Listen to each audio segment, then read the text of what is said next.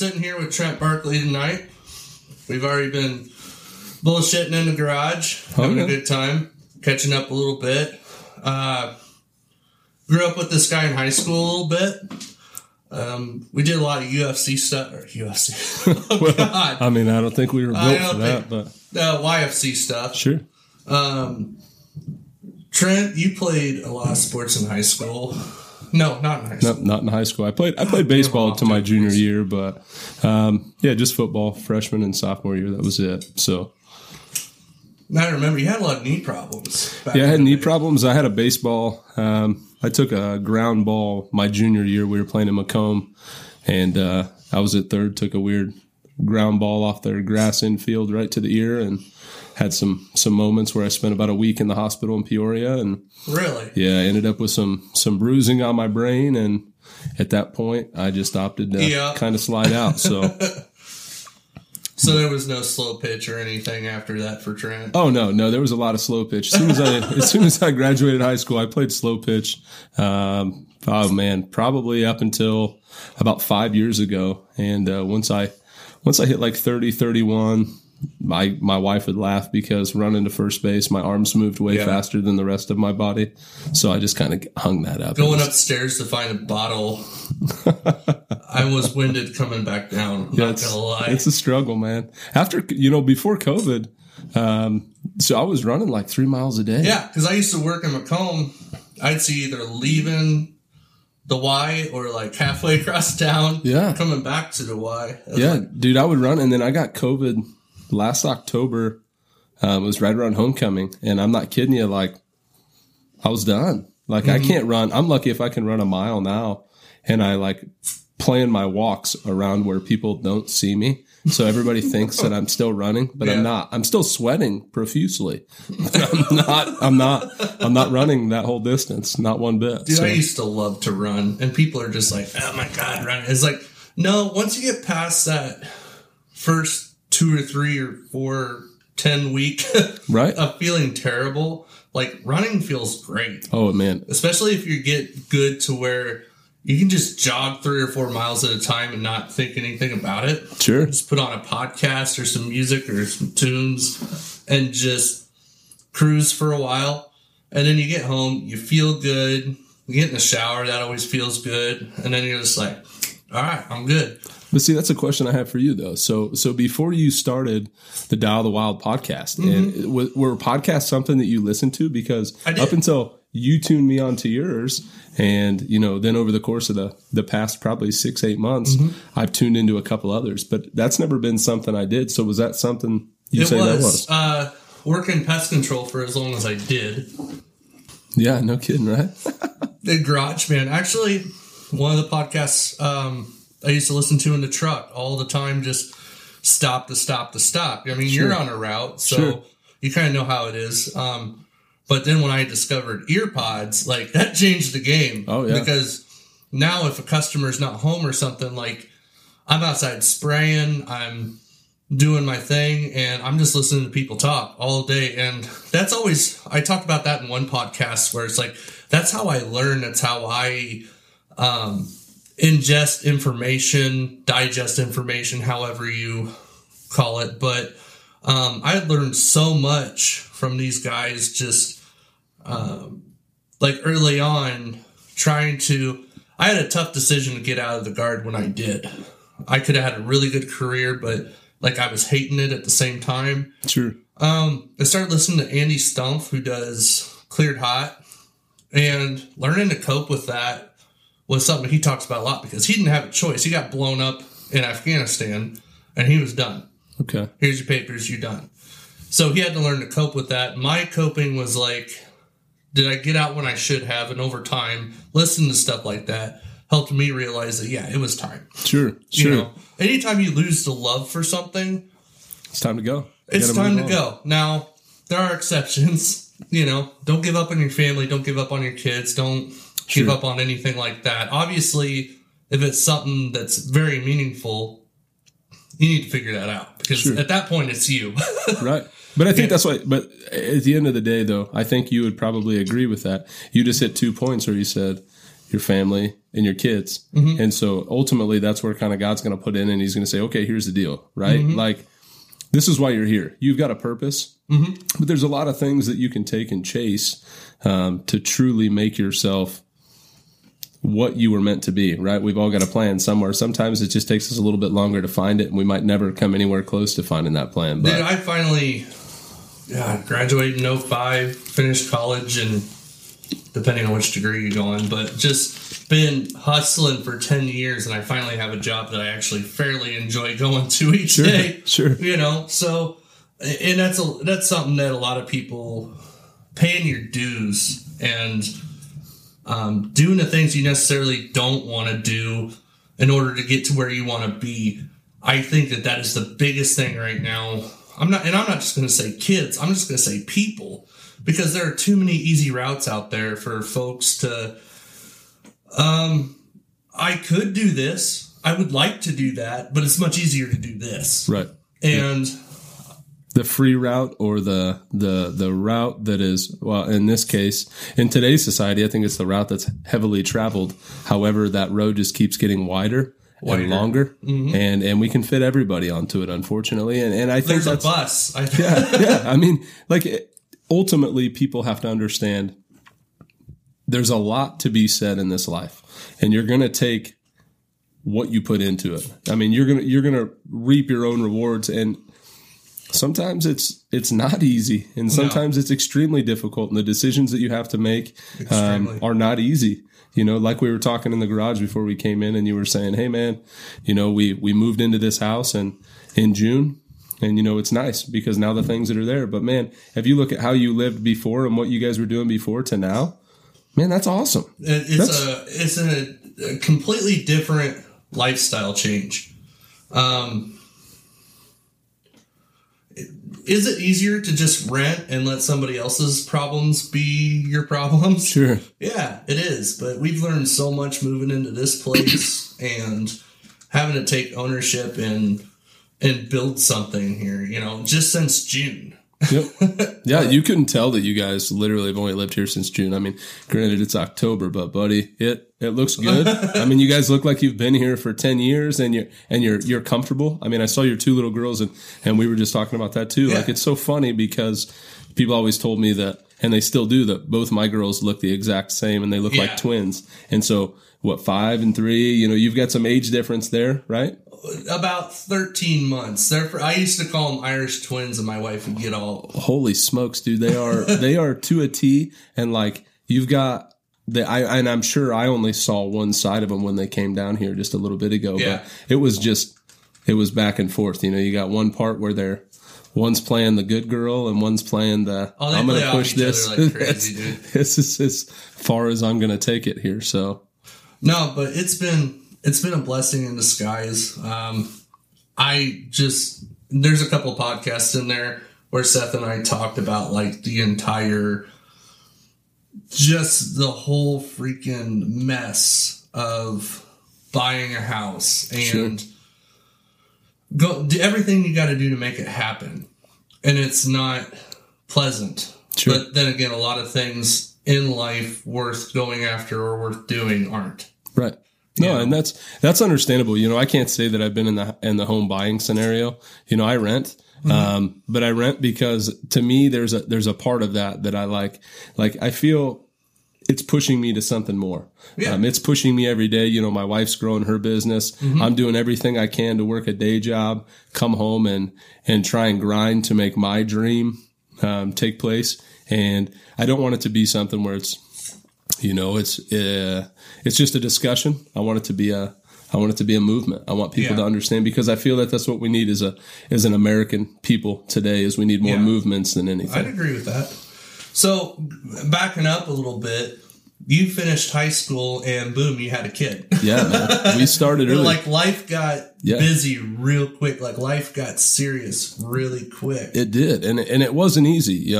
So my wife and I, now my wife, we've been together since we were 16.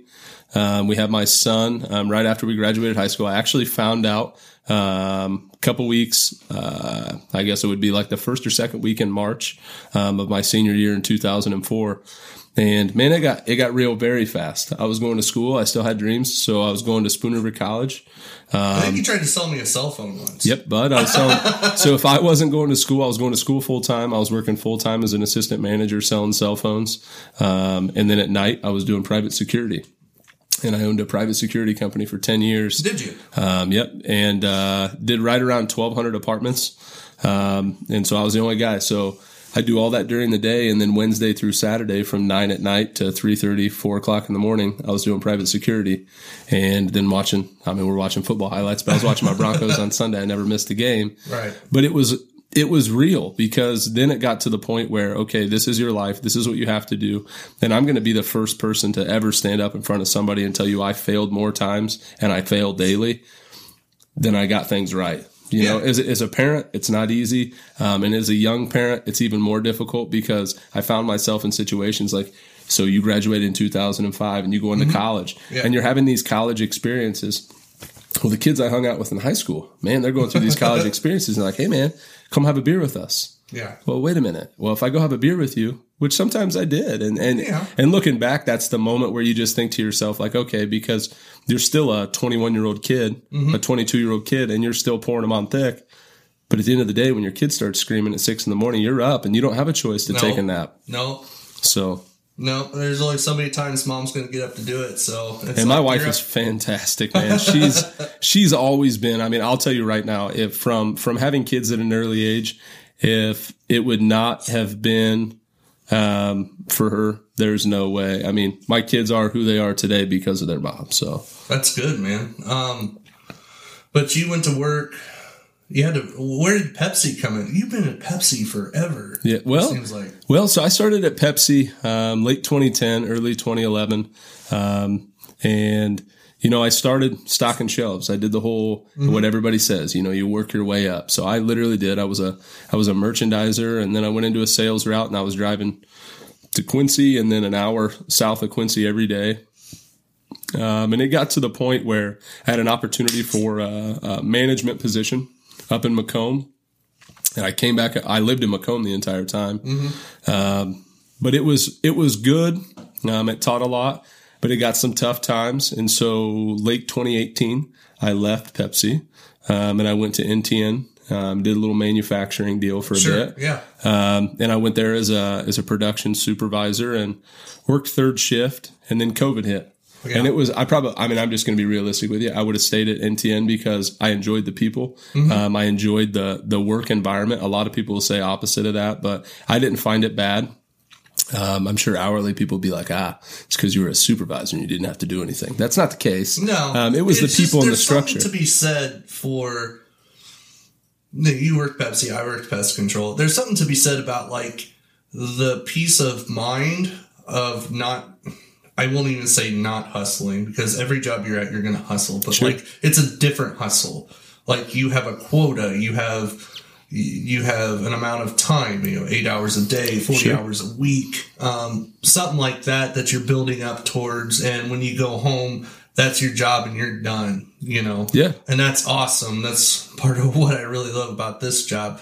But when you're grinding and hustling on a route, like your job's never done. Right. You're going to get those phone calls late at night. Sun up to sundown. Yep. Hey, I'm missing this. I'm needing this. I'm seeing this.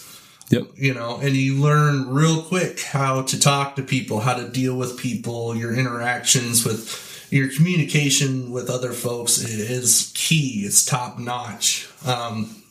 Because if you don't have that, you're not going to make it in that industry very long. No. And I think for me, ultimately the reason that I left was solely based around COVID-19. So they got to a point where, individuals were furloughed. Well, I've never used that word a day in my life. Right. Everybody's going to drink soda. Everybody's going to drink water. Yeah. So I never had to worry about not having a job. And so, I got pulled in. I had an opportunity to go to first shift. I worked third shift for quite some time. Yep. And that was tough on the family. It was tough on my wife and my kids. And, I had to go to a ball game and, dude, I'd be a zombie. Yeah. And so going back to first shift was nice. And then they said the same day they told me I was furloughed, they said, hey, you're going back to third when you come back. And I made a phone call and we met, walked around Farm King. I met with a couple of the upper management folks and we had a conversation, and the next thing you know, I was back slinging Pepsi. But it's nice because I get to do stuff for the community. I love schools. We were just talking in the garage. I love high school football. I love high school sports. I love seeing these kids use, I never thought I'd be a big proponent of you're a student athlete. Right. But I love seeing these kids be able to juggle their time and time management to see, good grades converting into the talent and stuff that you're putting in those practices and watching you compete. It's great. Well, and there's a lot to be said there. I think I've told this story before, but I'm just going to tell it again because I can. Before I really got into podcast, I was working for a private school over by Quincy. Okay. So I spent a year of my life over there. Before I got into podcast, it was sports radio. Sure. All day, and that's something Quincy has down. Like their local sports, their local news. I mean, they're on top of everything. The whole community's into it as well. And that's awesome. And whether it's the Catholic school or the public school, like they're all into it. So there was one day I was driving home and there was a group of guys there that worked for the sports department of their, I can't even, QHAD or whatever they are, the news station. And they were going from camp to camp of these football teams of the area, checking out the upcoming football season. Sure. And one of the things that one of the guys on that radio, I can't remember his name, I do apologize, but one of the things that one of those guys said was, if you think that there's a problem with our youth nowadays, you need to come out to some of these sports camps and see the work that these kids are putting in, because you cannot just put a capsule around it saying that all these kids nowadays, they don't know how to work, they don't know how to act, they're all lazy. It's like, these kids are putting in the work and they're working their ass off. Yep. And that right there just was like, yeah, I've been guilty of it. You always think that the generation behind you had it easier than what you've had it. Sure. And our parents will tell us the same thing. Our grandparents, uphill both ways, that's right. Barefoot. I got a funny story about that, though. Dude. Go ahead. So when I was in high school, we lived just past a campground, just outside of town. That was Sorrel's place. So no joke. When people would leave my place, you would go downhill to the bottom. And so when I was a senior in high school, I had to ride the bus. I did not have my first car until I was 18 years old. I'd graduated high school. I had to get it myself. And the craziest part is that someday I'm going to get to tell that story because, no joke, man, no matter which way, when you got to the bottom of that driveway, it was uphill both ways. You were right at the bottom. And so it's always funny because when my kids say that, they're like, oh, yeah, Dad, you walked to school uphill both ways. No joke, kid. Like, that really happened. Do it barefoot, but I did it like that. No kidding. Through the snow, through the rain. Yeah. Yeah. But dude, you're right though. I think these high school sports, as we're watching these clips and you see these kids, we were talking about 2 and 3 sport athletes and these kids having the ability to continue to understand that there's certain lessons. And I made a comment about my son and I said, he might not know the lessons that he's learning today. No, it doesn't click till later. But man, when it clicks, it's going to click and it's going to click hard. He's going to start to understand, wow, the things that I was prepared for are going to take you to another level. But you're right. These people in our local, smaller communities all across the United States, everybody needs to go out and support your local sports. These kids are there pouring their all into it. And it's all about making them feel like a star. You're going to like these next 2 episodes coming out. Yeah. Because there's, as we're recording this, there's one coming out tomorrow. And God, we talked about high school sports and college sports and everything for about 2 hours. So I split it up if you're hearing this now, you're going to hear it afterwards. But I split it up into 2, and it was a lot of conversation about where would you be without sports? Sure. And no, you should not base your entire life around sports. If you're that guy who's 40 years old still wearing his Leatherman jacket at the local bar, like you got a problem, bro. Struggle bus right there. You got problems, but there is so much that you learn, so much that you take out of being selfless, part of a team. Oh yeah, the life skills that you cannot get anywhere else at that time of your life, short of. Every once in a while, you find that kid who's working 2 or 3 jobs because he has to, or his parents are in, a rough place, or this, that, or the other, and I just think there's a lot to be said about sports and the development of young people.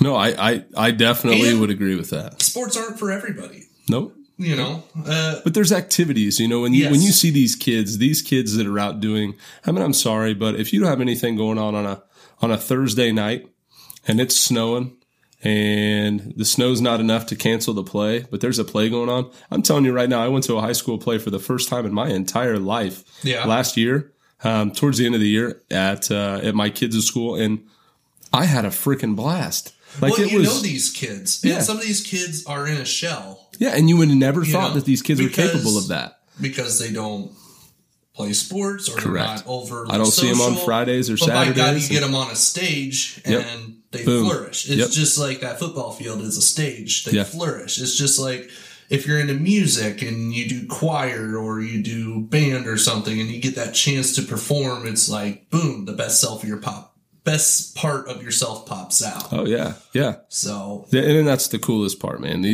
We have so many unique kids, and I mean that in the nicest way. I mean, these kids are all capable of great things. And what people hopefully will someday start to understand sooner than later is the thing that I think you and I could probably agree on, that there were individuals when we were kids and we were growing up that could tell, hey, if I pour a little bit into this kid, that someday that kid's going to be the one running the country. Someday that kid's going to be a decision maker. Someday that kid's going to make an impact on somebody's life. And I'm going to pour into that kid right now because I feel that there's good values. And one great guy is a guy from YFC. I almost said UFC too, but from YFC. And I won't say his name. We know who he is. But such a great guy. And you still see this individual today in the community. And, I just actually saw a local picture on social media, and he was in the picture. He was in the picture supporting, this big week that's coming up with the policing, this weekend. It was so cool because this is a guy that says, man, I don't care. I'm going to keep pouring into these kids because if somebody would have looked at my situation when I was growing up, they would have looked at it and said, not a chance, not a chance. He's a lost cause. Right. Statistics were, and it's not, I hate when people do that, but it's not me against the world, and it's not the cards are stacked against me and look at me today, I'm still breathing, so that means I'm a champion. No, it means the lessons that were instilled in me when I was a kid and through high school and early adult life are the reasons why I'm still plugging today. Well, you grew up in a unique situation, and you can go into it if you want, or you can tell me to kick rocks. I don't care. No, man. But, you grew up. Mom worked a lot. And, you and Dad didn't. No, Dad was never even around. So, I grew up without a dad. I had a stepdad. My little brother and I remember very clearly, man, right across town. And there's something about this local school district that just pulls me in because I have so many memories, but the crazy part is that the memories that I have weren't always good. I remember my brother was in kindergarten. I was in second grade. I remember my brother went in and he had bruises on him, and my brother and I spent 2 years in the state system. We lived in foster care for 2 years. It was unique. It was different. But one thing that I can always say is, no matter how many conversations, I talk to my mom every day, and I told her today, I said, Mom, I'm going to do a podcast tonight. And I said, this is going to be the first of many. And she says, why do you say that? Are you really that excited? And I said, yeah, Mom. I said, because the whole point is that you pushed me to be to this level. You pushed me, and the things that you didn't know you were teaching me, you taught me. But your childhood was rough, but childhood was rough for everybody. Right. I remember, I could get as blatant as telling you, I remember my brother being forced to eat food that he couldn't eat. Right. He threw it back up and he got forced to eat it in kindergarten. I remember watching him get thrown against walls, but the whole point is that, man, very vividly in my mind, it's every kid is a precious gift. You're not going to put your hands on a kid in front of me, in front of you, in front of a common individual. Yeah. But it's one of those things where there were so many lessons that came from that early childhood that, that everybody's got something in their life where they're like, man, I want to outdo so-and-so. I want to work hard because I like the lifestyle that they lived, or I like the kind of person that they were. It's not even so much a materialistic thing. It's, what kind of an individual that person was. Right. And that's one of them situations where the system makes you or breaks you. I mean, it does. You hear of so many people in that situation to where, like, they've been in and out of jail, they've still had issues, and some guys go in and out of jail and then they figure it out later, and sure. and you hear about that too. But a lot of times you also hear about the folks that they didn't have any guidance growing up. Sure. They didn't have anything like that, which has pushed you to have the work ethic you have. And you said that you were going to school, you had your own company, your job told you were gone, so you found a different one so you could continue to grind. Right. Technically, you went back to the old one. Yeah. We just stepped back. Step back. Well, it's cool. I mean, and there's a lot to be said about leaving a job with a handshake. Oh, no, man. I mean, I'm not kidding you when I left. Right. Oh, man. Like, there's a guy on TikTok now who's like, he always gives funny jokes about how you're going to quit, and how he talks back to, you know what I'm saying? No joke, dude. The day that I left, it was comical because I met with HR and I met with my boss, and I was like, hey, I'm out and I've got this much vacation and I want to use this much vacation. And this was before it was, I'm going to say I was a trendsetter, but it was before it was cool and trendy to dip on a place of employment, because I swear that's not all people do anymore. Yeah, it's bad. But I was like, hey, man, I've got this much vacation. I want to use that. This will be my last day of employment. They were like, okay, great. And no joke, I walked to the back in that same day. So I had a company car. We had one vehicle for our family. None of my kids drove at the time. And so we had just went on my lunch break before I had this meeting and I bought a Jeep Wrangler, and it was lifted. I mean, it was the dream Jeep that I'd always wanted, and went back in, had the meeting. And as I was walking out to get my Jeep, my work day was done, and my boss comes to the back door and he's like, hey, just so you know, you didn't give us a full 2 weeks. You're not rehirable. I hope you have a good one. I hope this really works out for you.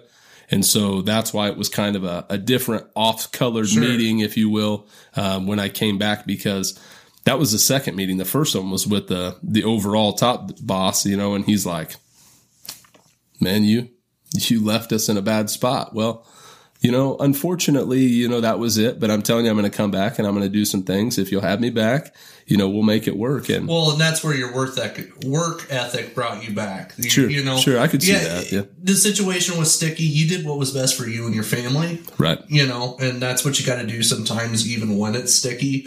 But apparently you did things a certain way that they saw where it was worth giving you that second chance. Sure. So, yeah, and it's tough. I mean, you were just telling me before we ramped up here about a buddy of yours that was a deer hunter. And so that's one thing I do, man. I listen to just about everything, and I'll pull it out in different spots, because to me, you made a comment about a buddy of yours who was a big buck hunter, and you said he's very humble about it, and you never really know that he's this guy just out there slaying monsters. Yeah. And so to me, that's the big point is, I don't ever want to be that guy being like, man, I was good enough that they brought me back. To me, it was an opportunity. Yes. For me, I'm here today because it's an opportunity. It's an opportunity to catch up. It's an opportunity to talk about family. It's an opportunity to talk about life. But ultimately, every day is an opportunity. We wake up tomorrow and we're 6 foot above. We're good. Absolutely. I had, on your Facebook feed every once in a while, it pops up like a year ago this happened. Sure. 2 years ago this happened. Well, it was about a year ago at this time I left my former job of almost 4 years. And then before that, I worked 3 years for a different company. So I thought I was in a corner like, this is all I'm ever going to do. Sure. Excuse me.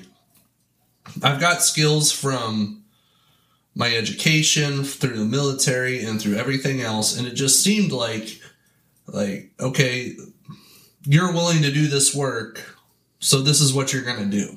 Right. And I thought that was it. Like, that was what it was going to be. I got approached one day, hey, what are you doing with your life? And I was just like, well, hopefully this, and this happens, and, it'll be what it'll be. And he goes, well, if anything ever changes, you talk to me.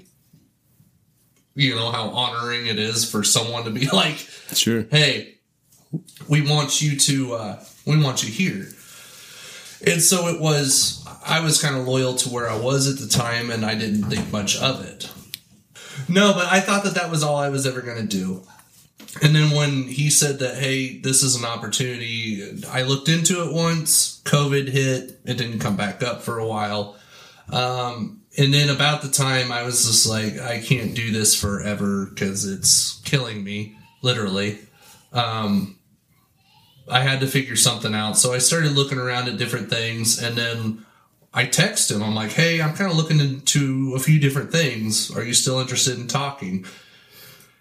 Not 2 minutes went by, and he texted me, yes, we need to talk. All right, cool. And so I went in, talked to him for a while, and I was just like, yeah, if this is for real, if the money's for real, then this is what I need to be doing. For sure. And so we went and had a really good talk. I told him where I was with pay, and I said, realistically, for me to live, I need this and this. And then the next time we talked, he said that, okay, this is where I'm at. I'm going to bring you in at here. And then... Try. But he said, I'm going to bring you in at here. If you're here for 3 months, I'm going to bump you up to here. If you're here 3 months later, you're going to bump it up to here. If you're here in a year, this is where you'll be. And I said, where do I sign and when can I start? Yeah. But the thing was I knew that my bosses would be in a tough place. Sure. And I had a lot of respect for them, and I told them what was going on. And I want to say I gave them damn near a month's notice. Yeah. Yeah, I was there for almost, I would say 3.5 weeks. I was there getting everything set up and ready for the next guy to just jump in and be able to go. And part of that Facebook thing that I saw from the other day was, I was able to leave a job with a handshake and a hug. Yep. And I know that if for some reason I ever needed to go back to that job, I would have the opportunity, and use that skill set. So there's a lot to be said for being able to work hard enough, work good enough, be a good enough person that people are willing to bring you back at some point. Sure. And I think that does. I mean, it speaks a lot to your individual character, the knowledge that you have of the job. I think in today's world, man, just so many people are coming in and they don't stay long enough to obtain the knowledge. It's almost like, I don't know, I guess I always look at it like kind of like a NASCAR race or an Indy car race. And these individuals are flying around the track and they pop in and get a quick fuel up and you're out, fresh new set of tires. And so you get a lot of people coming in now where, they have the knowledge of driving a truck, but they come in and they get a little bit of road knowledge and they think, man, I'm going to go be over the road. And the next thing you know, CDL and yep. And it used to be back in the day where, in my beverage experience, we would actually train individuals to get their CDL. And there was never a formal agreement. It wasn't, hey man, I'm going to train you to get your CDL. We're going to help you through it. We're going to let you use our truck. It was just kind of like an unspoken code. Like, man, I'm going to help you here. So then you're going to stay with us. But nowadays, it's like people go to an online school or, not truck driving online school, but who knows what America's going to come to. But, whatever it is, But God help us. But they get to that point where they're just like, I'm going to be a trucker. And then they work for you for 3 months. And the next thing you know, they want to be a over the road trucker and they're rolling down the road and they realize they can't hack it and they come back. And to me, it's ultimately like everything comes back home. Yep. So. Absolutely. But you worked to the point where now you have your own businesses. Sure. You're past the security deal. You did the manufacturing thing for a while. And manufacturing is great. Oh my gosh. It's not for everybody, but I love it. It's not for everybody, but I loved it. Especially if you've hustled we talked about that a little bit, but if you've hustled a certain way for so long, just the ease of knowing I just have to do this today. I have to put in this many hours a day, and then I get to go home and have a little bit of peace. But once starting a business is like a whole other basket of like emotions. It's to say it in a nutshell, man. It's been a whirlwind. And actually, as I was thinking about some of the things that you might bring up to talk about and just catching up, today was one of those opportunities for me to really look back and think, okay, when I started this, what did I want to do? And I remembered my time in manufacturing. I was on third shift. And so I had a lot of time where I could just go around, my job was to check on my guys. And so I'd always spark a conversation. You want to have rapport with the individuals you work with. Absolutely. So I brought a couple of things, to show some progression. But I also brought a gift for you and for Seth. Cool. So, and I'll let you guys fight out who gets which one, but. Well, obviously I'm going to get the one I want.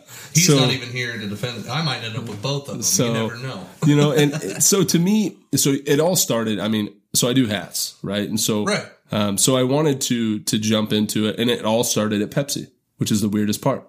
So my original employer, the employer I'm with today, that's where it started. And, kids. That was another part of it. So my son was 12 years old at the time. And you couldn't get him to sit down. You couldn't. There was nothing you could do. I understand that one for sure. And so he's bouncing off the walls. And like I remember very vividly, because the time that we launched a certain product, and I won't say the name of the product, but in a nutshell, the time that we launched this product was during basketball season. And my son is sitting there in a huddle, or standing there in a huddle, and literally the littlest noise in the bleachers, and he's boom, no focus on the coach. He's not listening to the plays that's being called. He's literally in la la land wondering where the noise came from. Sure. It's kind of like dog, squirrel, right? Yeah. Shiny. So yeah, exactly. so what happened was, my employer launched this new product. We picked it up from a company, out in Vegas, and great product. Infused a bunch of vitamins into this water. And so my family, we don't drink a lot of soda. Not that that's a bad thing if you do. Thank you for your support, from a day job standpoint. But, we don't drink a lot of soda. We drink a lot of water. And the kids occasionally will drink like a white soda.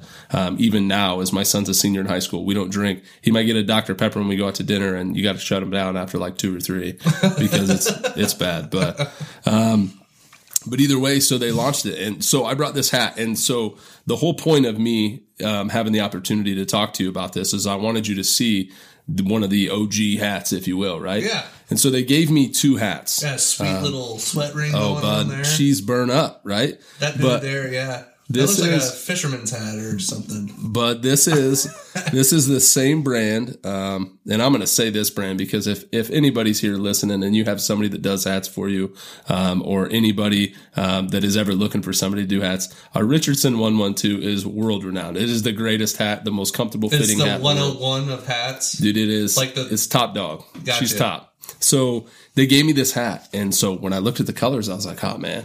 You got to have a different color, right? And so I was going to the gym 5-6 days a week, and they gave me this one, and then they gave me a black one with a gray back. And I thought, man, and the one we're looking at is blue and white.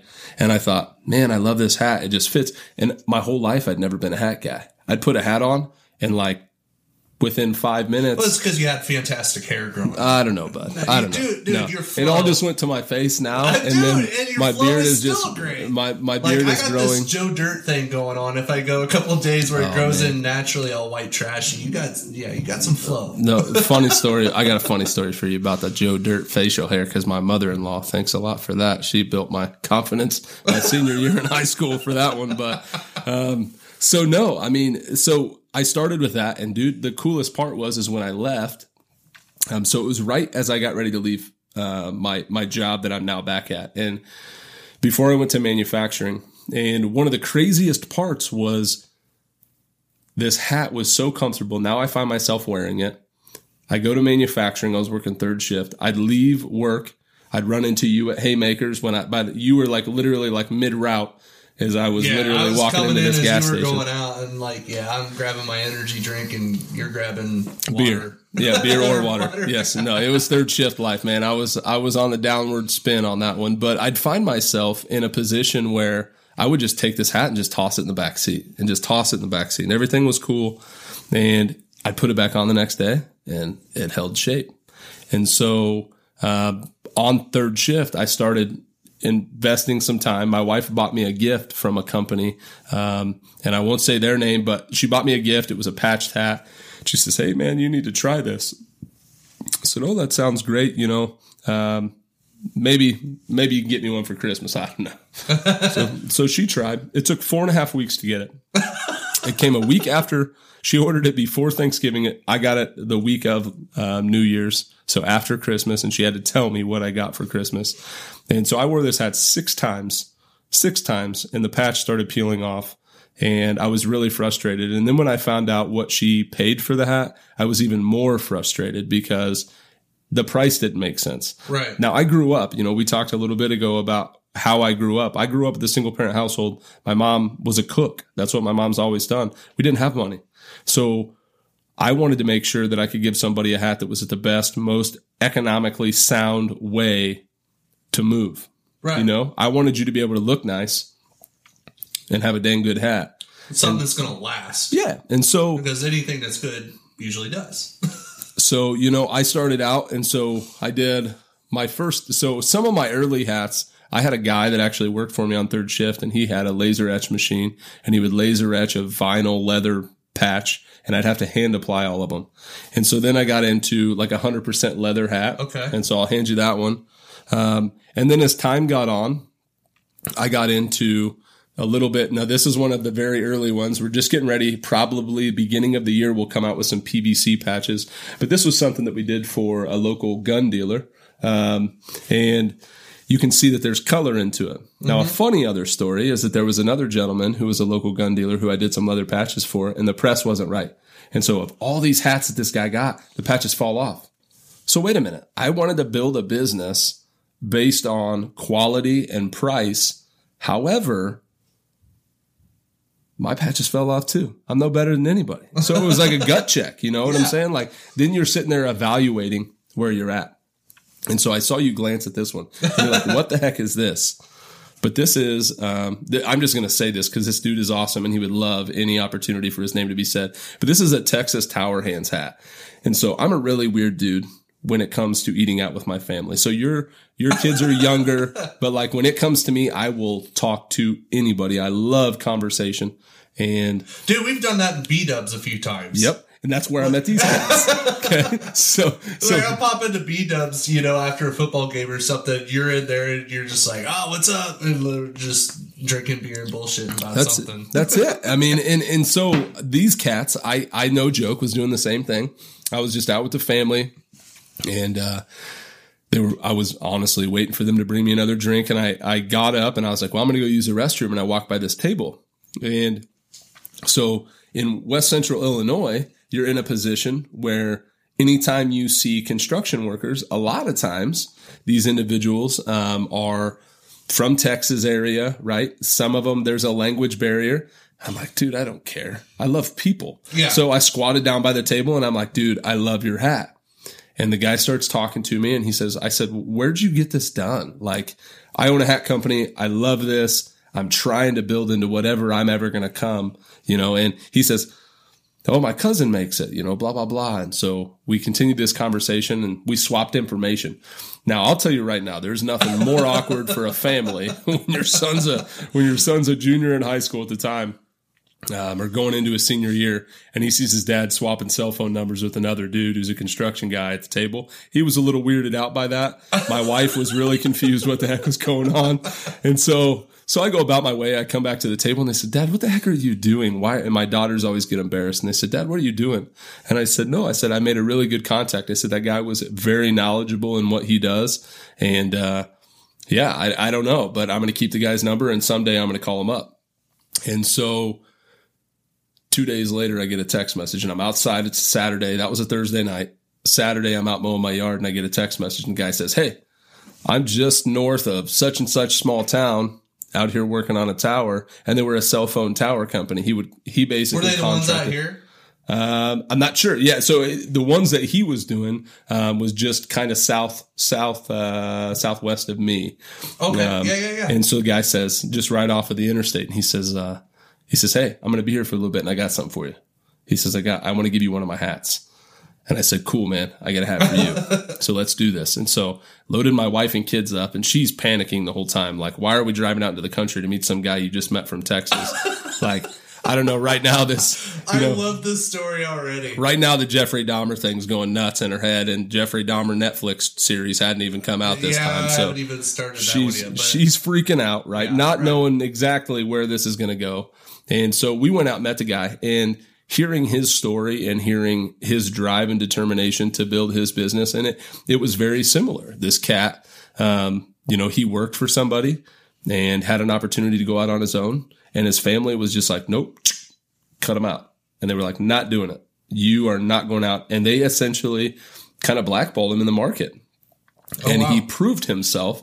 And now to this day, this guy currently has like 4 to 6 crews working all across the United States at the same time, and just really unique opportunity. But this is one of those hats because to me, this shows what I'm about, and what I'm about is you got to learn from the people, and it's all about a statement.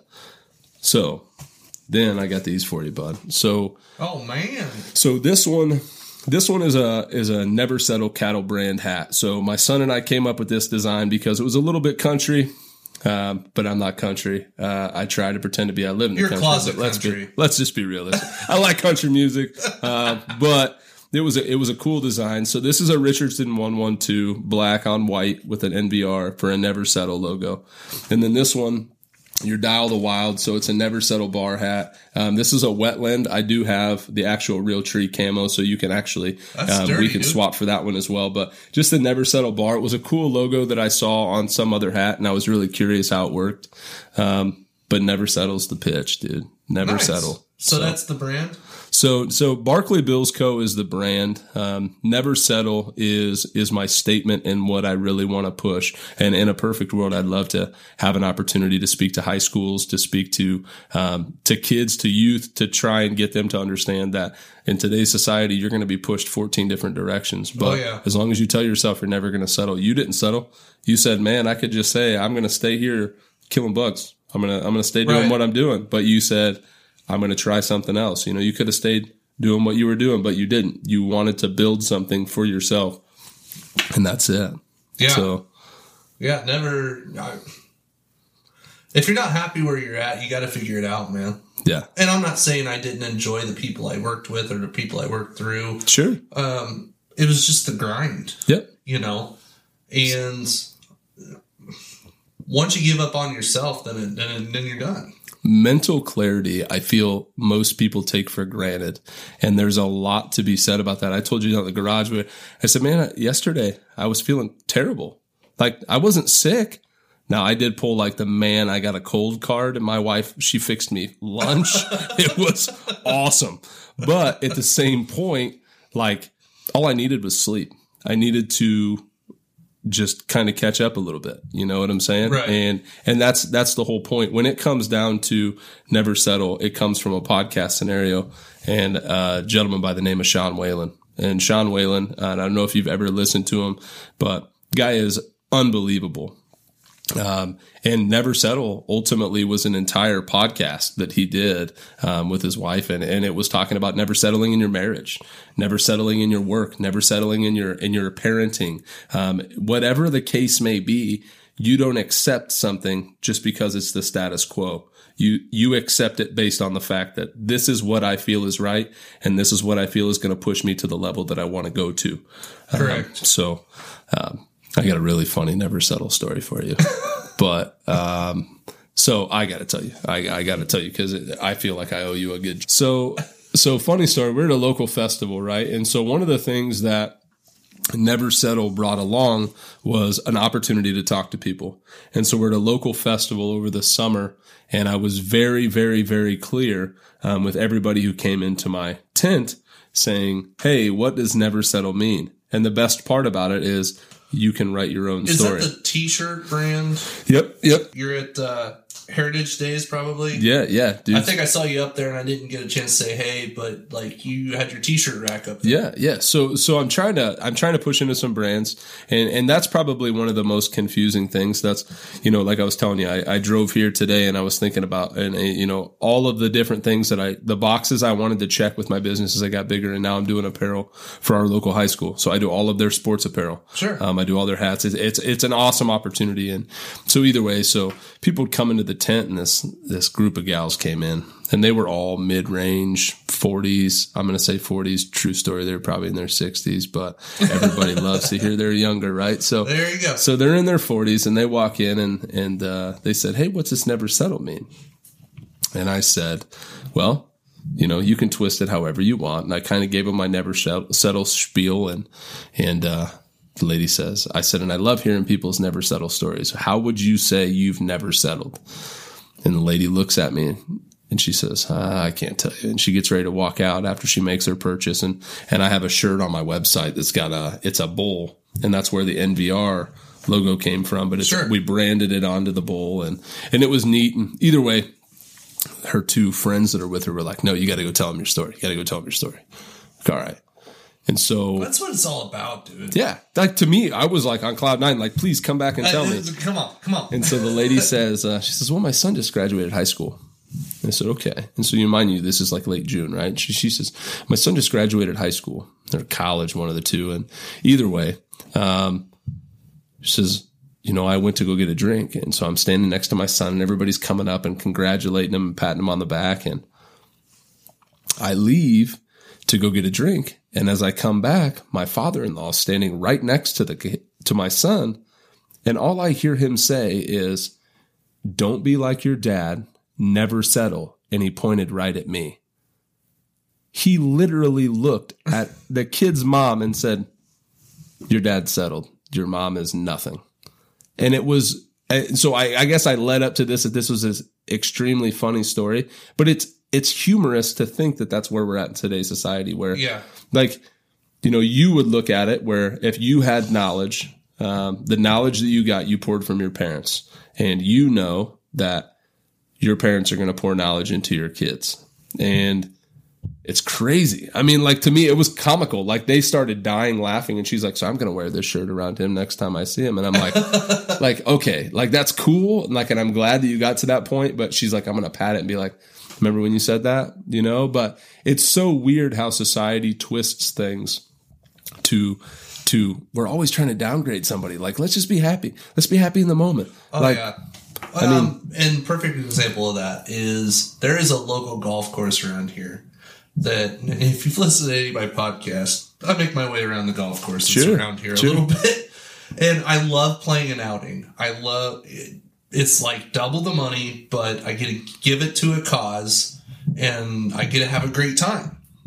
So whenever I go to this one golf course that's in our area, I won't say which one it is, but like every time there's an outing and you see someone's name on the board, like longest drive, longest putt, closest in two, things like that you see in an outing, it's like all the members there are driving as slow as they can past this sign, and they see the name and they go, "No way in hell.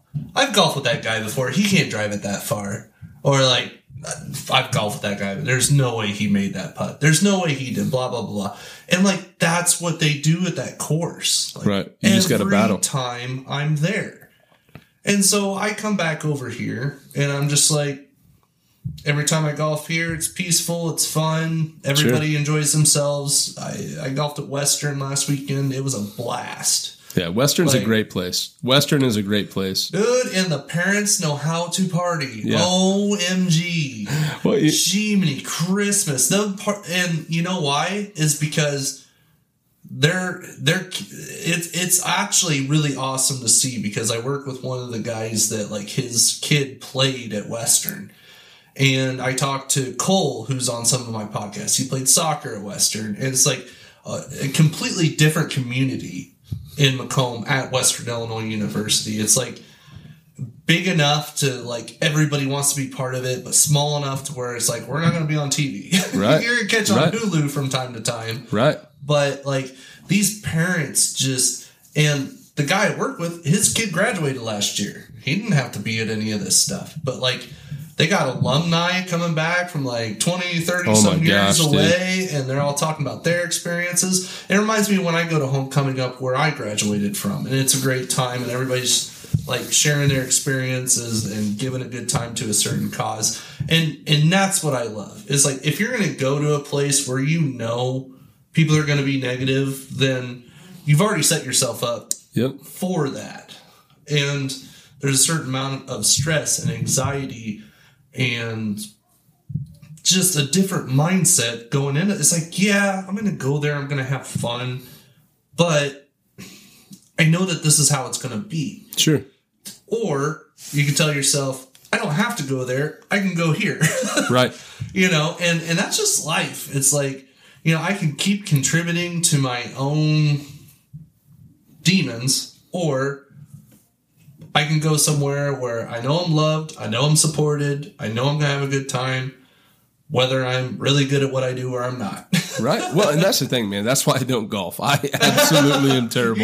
I am awful, dude. I mean, I'm telling you right now, I know that I went with a buddy of mine from high school, and he went on to the Army and was a sniper. And, you know, it was one of those things where he'd always come back and tell me that. Well, he was a heck of a hunter, heck of a fisherman, and he's filled with stories. So he'd always tell me, you know, as my kids were growing up, him and I were really, really close, and he'd come back and he'd be like, you know, I know he went to Iraq and he went to Afghanistan. And so he'd come back and he'd be like, man, he'd be like, you know, blah, blah, blah, you know, I'm a sniper.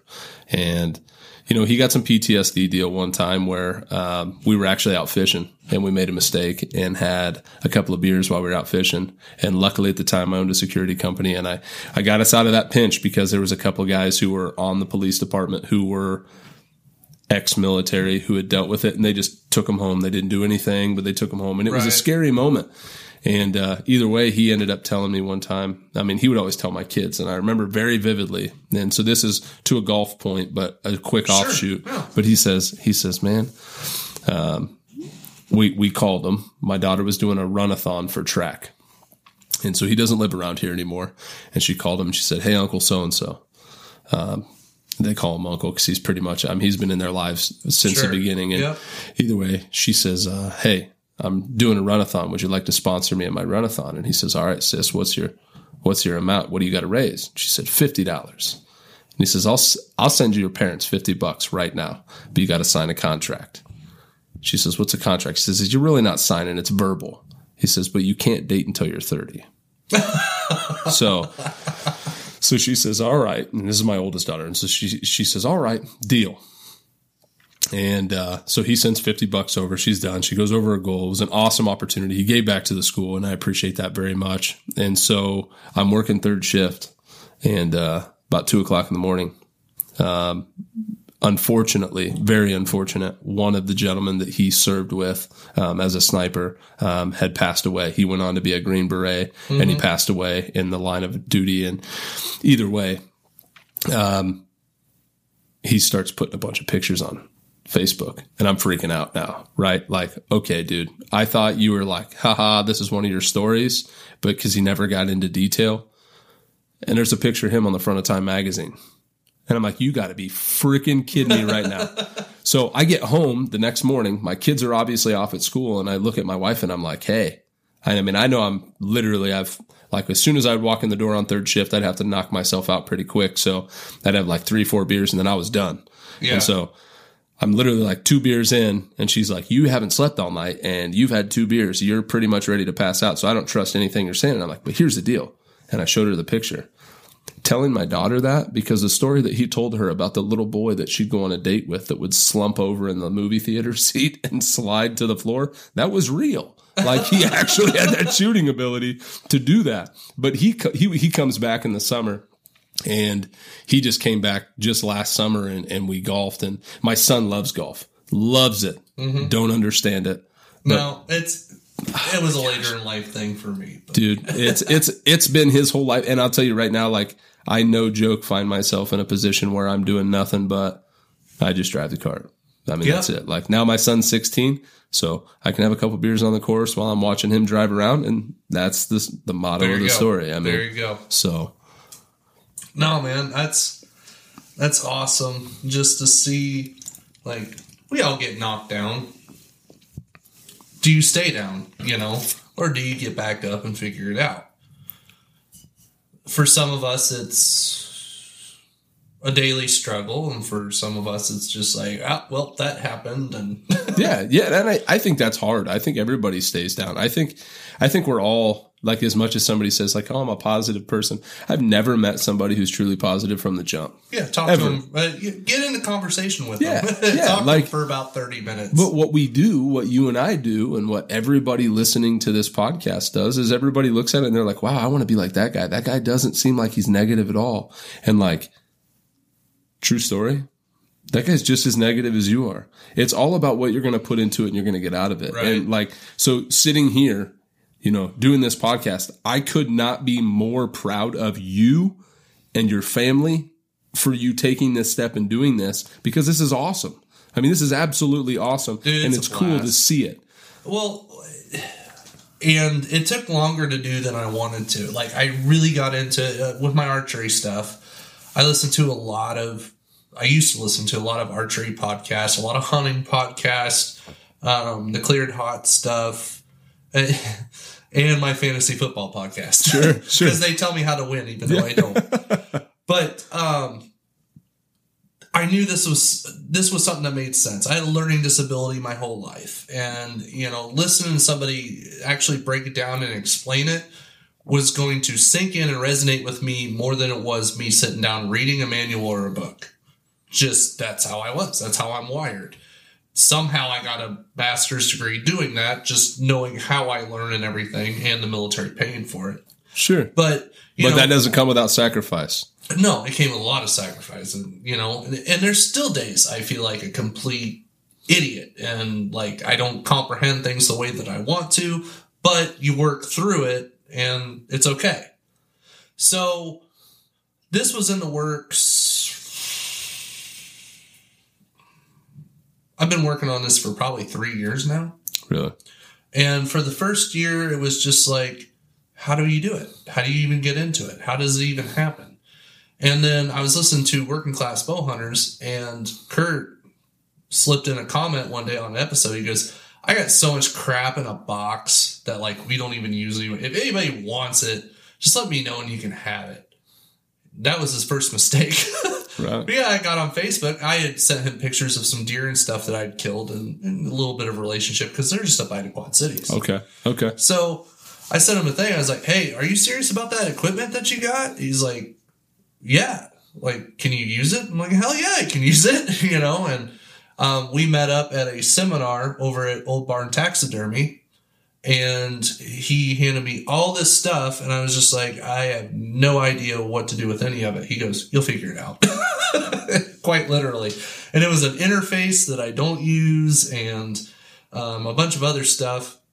So I go home and I'm putting this stuff together, and I'm just like, I do a couple tries with my brothers and his buddies, just doing some stupid stuff, and it sounds like garbage. Like, I hate it.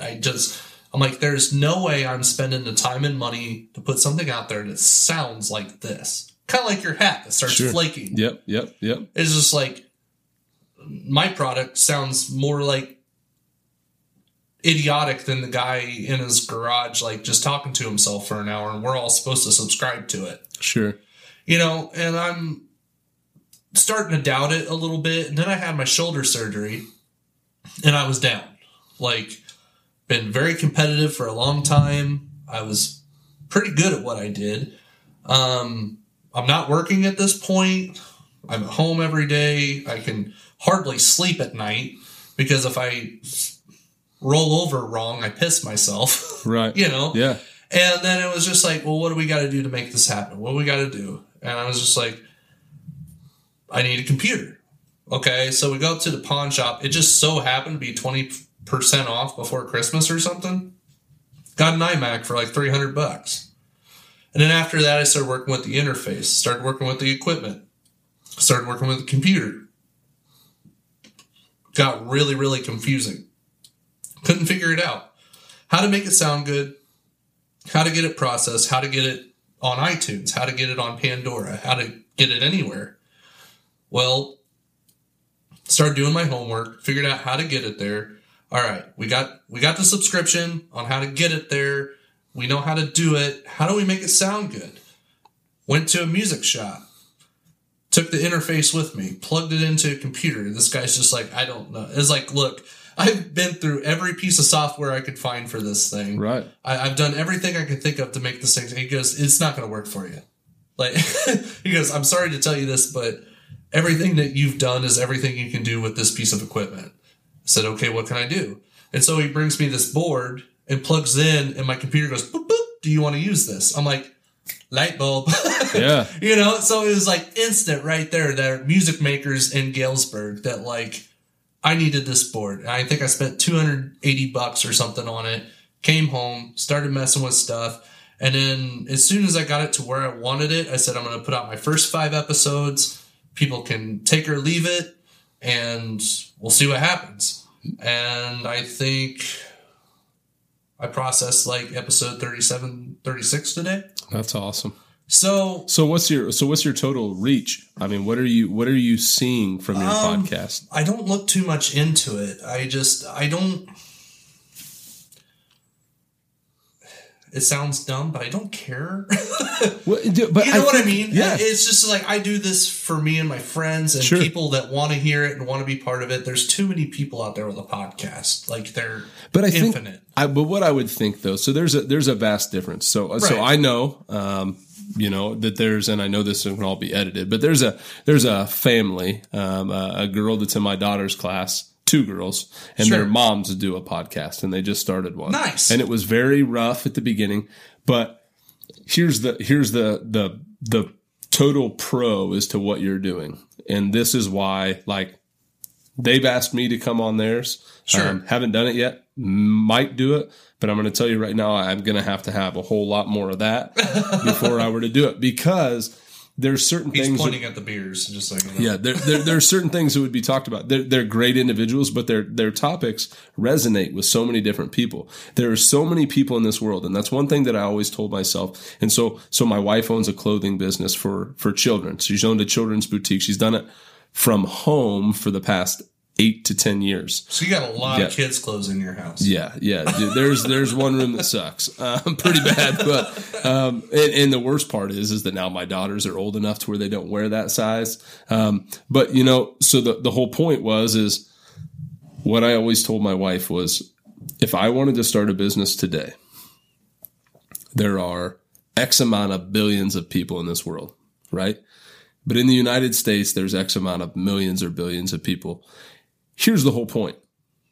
If I hit with 1% of them, I'm okay. Yep. If I hit with 1% of everybody who understands my pitch on Never Settle, that's where it's at. Exactly. So with your podcast, what I see is, I listen to, have you ever heard of 2 Bears, 1 Cave?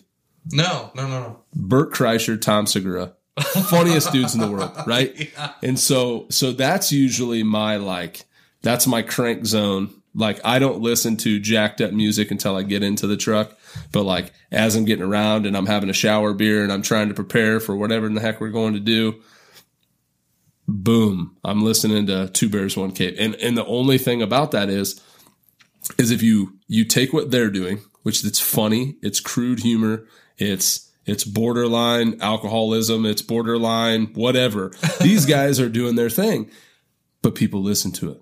Yeah. Now, on the same token, look at the kids on YouTube. Like when your kids came down earlier and you're like, hey, we can turn on a YouTube video, but you're going to get bored of it in 20 minutes or 2 minutes and you're going to do whatever. Yeah, exactly. So there's the whole point. But at the end of every one of those videos, like, subscribe.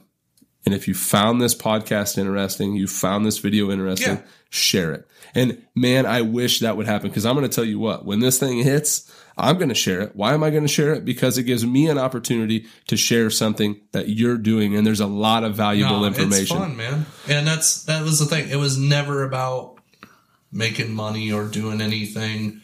to put my face out front. It was all about, when I went to college, I got a communication degree. I did media communication. I did small group communication. I did journalism. I did all this stuff. And then I ended up going into the workforce for 8 to 9 years and never using a shred of it. Sure. And I got a master's degree in social science.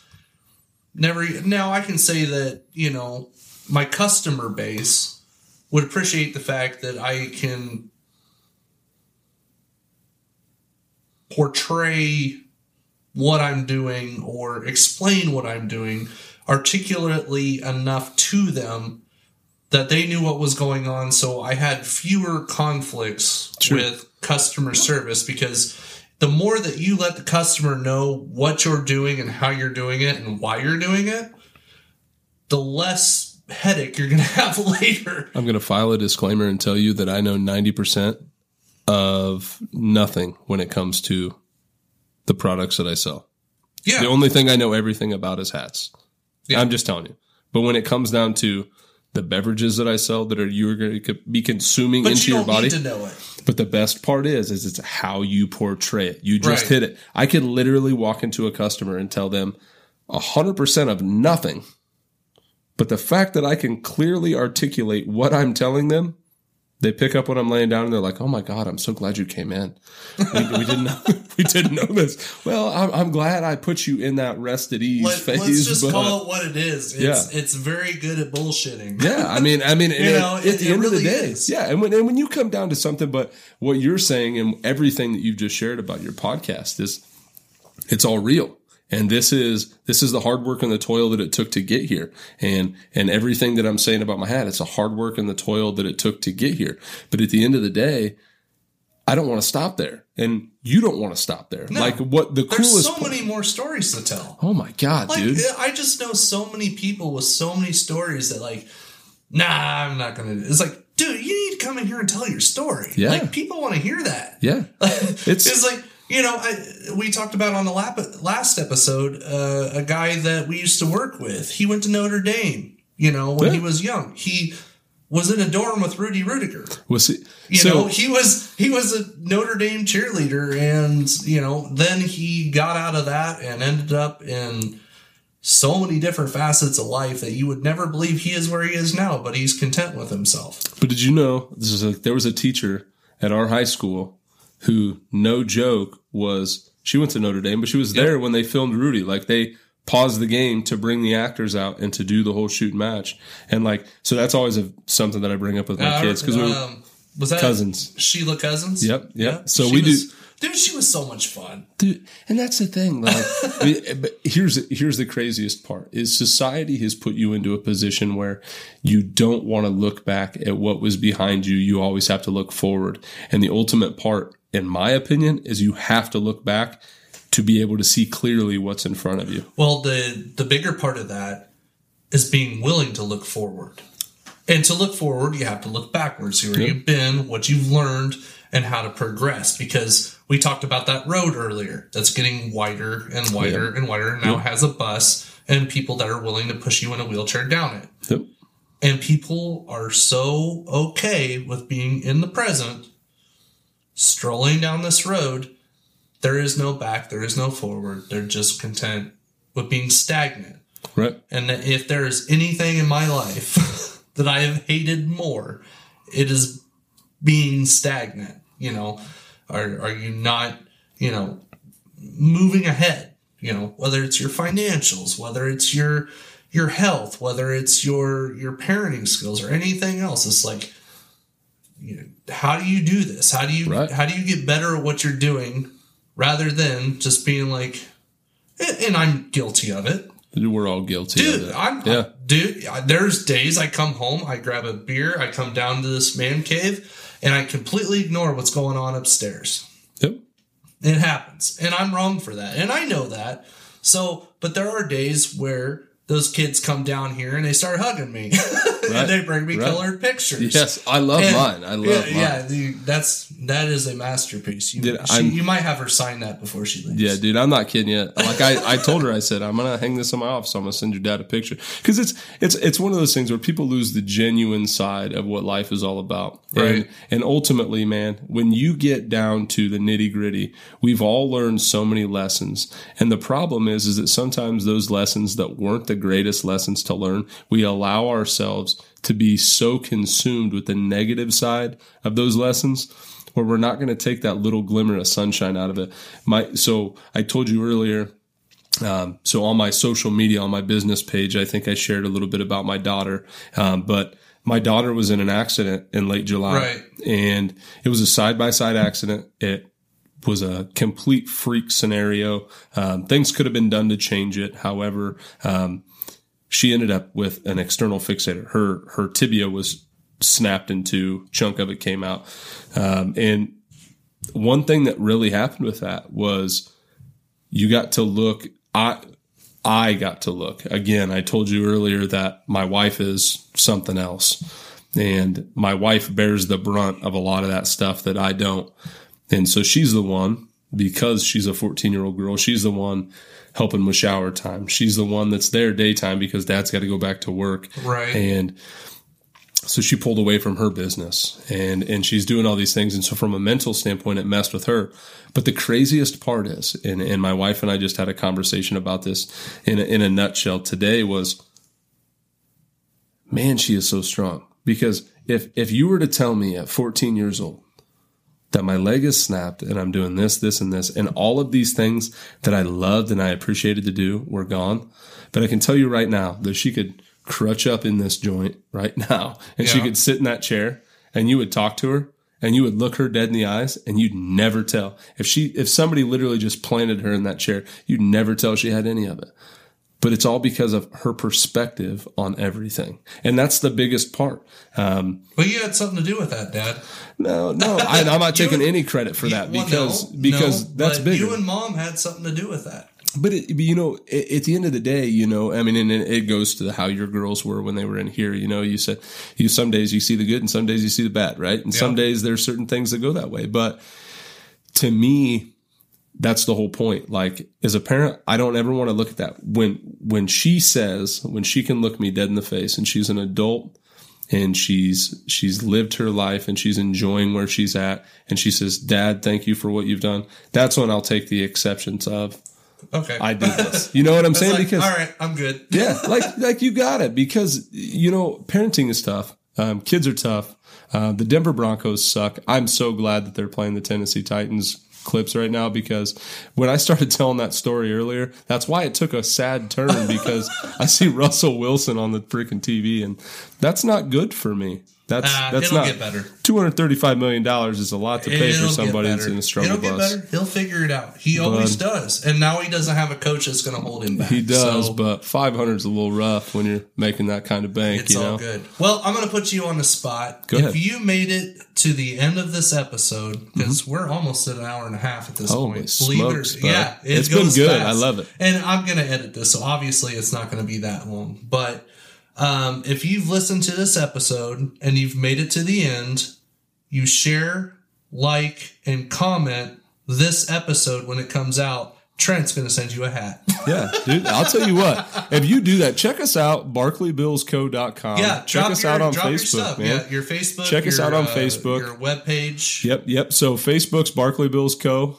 Check us out on the internet. You can pull up our website, barclaybillsco.com. Hey, man, if anybody here is a Bob and Tom fan, Donnie Baker's a big fan. Oh, man. Donnie Baker, we had an opportunity to meet him last year, and Donnie, I think, no joke, overnight, Donnie took a picture with one of my hats. My son ran out and grabbed him one. And questionable parenting tip. I took my 16-year-old son to a Donnie Baker show. See the pork pistols? No, it was just Donnie. Just but Donnie. I'll tell you right now that I don't go to shows. So I was listening to a podcast of yours today when I was in the gym. Then you guys went to a music show. We went to Demon Hunter a couple weeks ago. So you guys are in Demon Show, and you guys are talking about like, oh, it was really cool. You could walk around, and if you wanted to go up front, you could go up front and sit. Right. Yeah. Okay. Somebody should have told me that before I walked into a comedy show, because I'm thinking, hey man, I bought VIP seating, which is center section. Why in the heck is there 2 seats in the front row? So me and my son went up and sat front row center. Well, funny story. We were a gay couple. We didn't know it, but we got made fun of as a gay couple the entire time. But either way, that was the zinger for you. But Donnie Baker, man. we gave him a hat. He took a picture with us, and all I did was an innocent post. Didn't expect anything. And I said, hey, Donnie, hope you enjoy your hat. And I tagged him in it on Facebook. And no joke, by the next morning, the power of what these guys are bringing, these comedians, dude, it was like 280,000 views within 5 days. The next morning I had 15 to 1,700 people on my website overnight. Like, these people don't sleep. I guess he's got weird time zones, but dude, I appreciate the opportunity to be here. This is great, man. We've needed to catch up for a while because I only see you in passing. Yep. And that was when I worked in Macomb all the time. Now that I work in town, I'm hardly ever I don't go to Macomb unless I have to. Yeah, dude, there's nothing wrong with that. Nothing wrong with that. I'm not there unless I have to be. My wife works there, so she's in there. But like, it's good to catch up. Dude, I love what you're doing with your brand. And we'll see where it goes. And that's the beauty about this podcast.